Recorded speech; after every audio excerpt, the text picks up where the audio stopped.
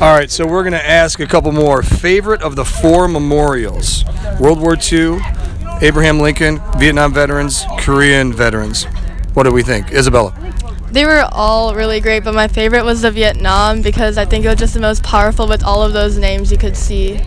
It's a big one, I tell you. All right, Rue.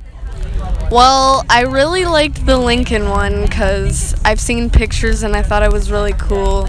But the Vietnam one with all the names was so cool. They were all great.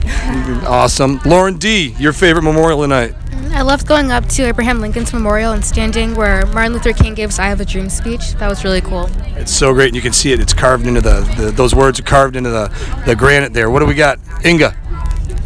I liked the Korean War memorial because it just looked really cool, and it was the Forgotten War, and it was really nice. It's cool, and it's really different. All right, who we got here? Erica, favorite memorial tonight? Out of all the 4, I really like the Korean memorial because of all it was really impactful and detailed, and it showed the war and what the soldiers went through on a wall with all their faces and what happened, the actions. So It's kind of cool. It's like a little history book, right? Fiona, favorite tonight? I did like the World War II memorial because it gave me and my friends a connection to Wisconsin when we were able to take a picture with the Wisconsin plate thing, and it really gave us a more deeper connection with the war itself.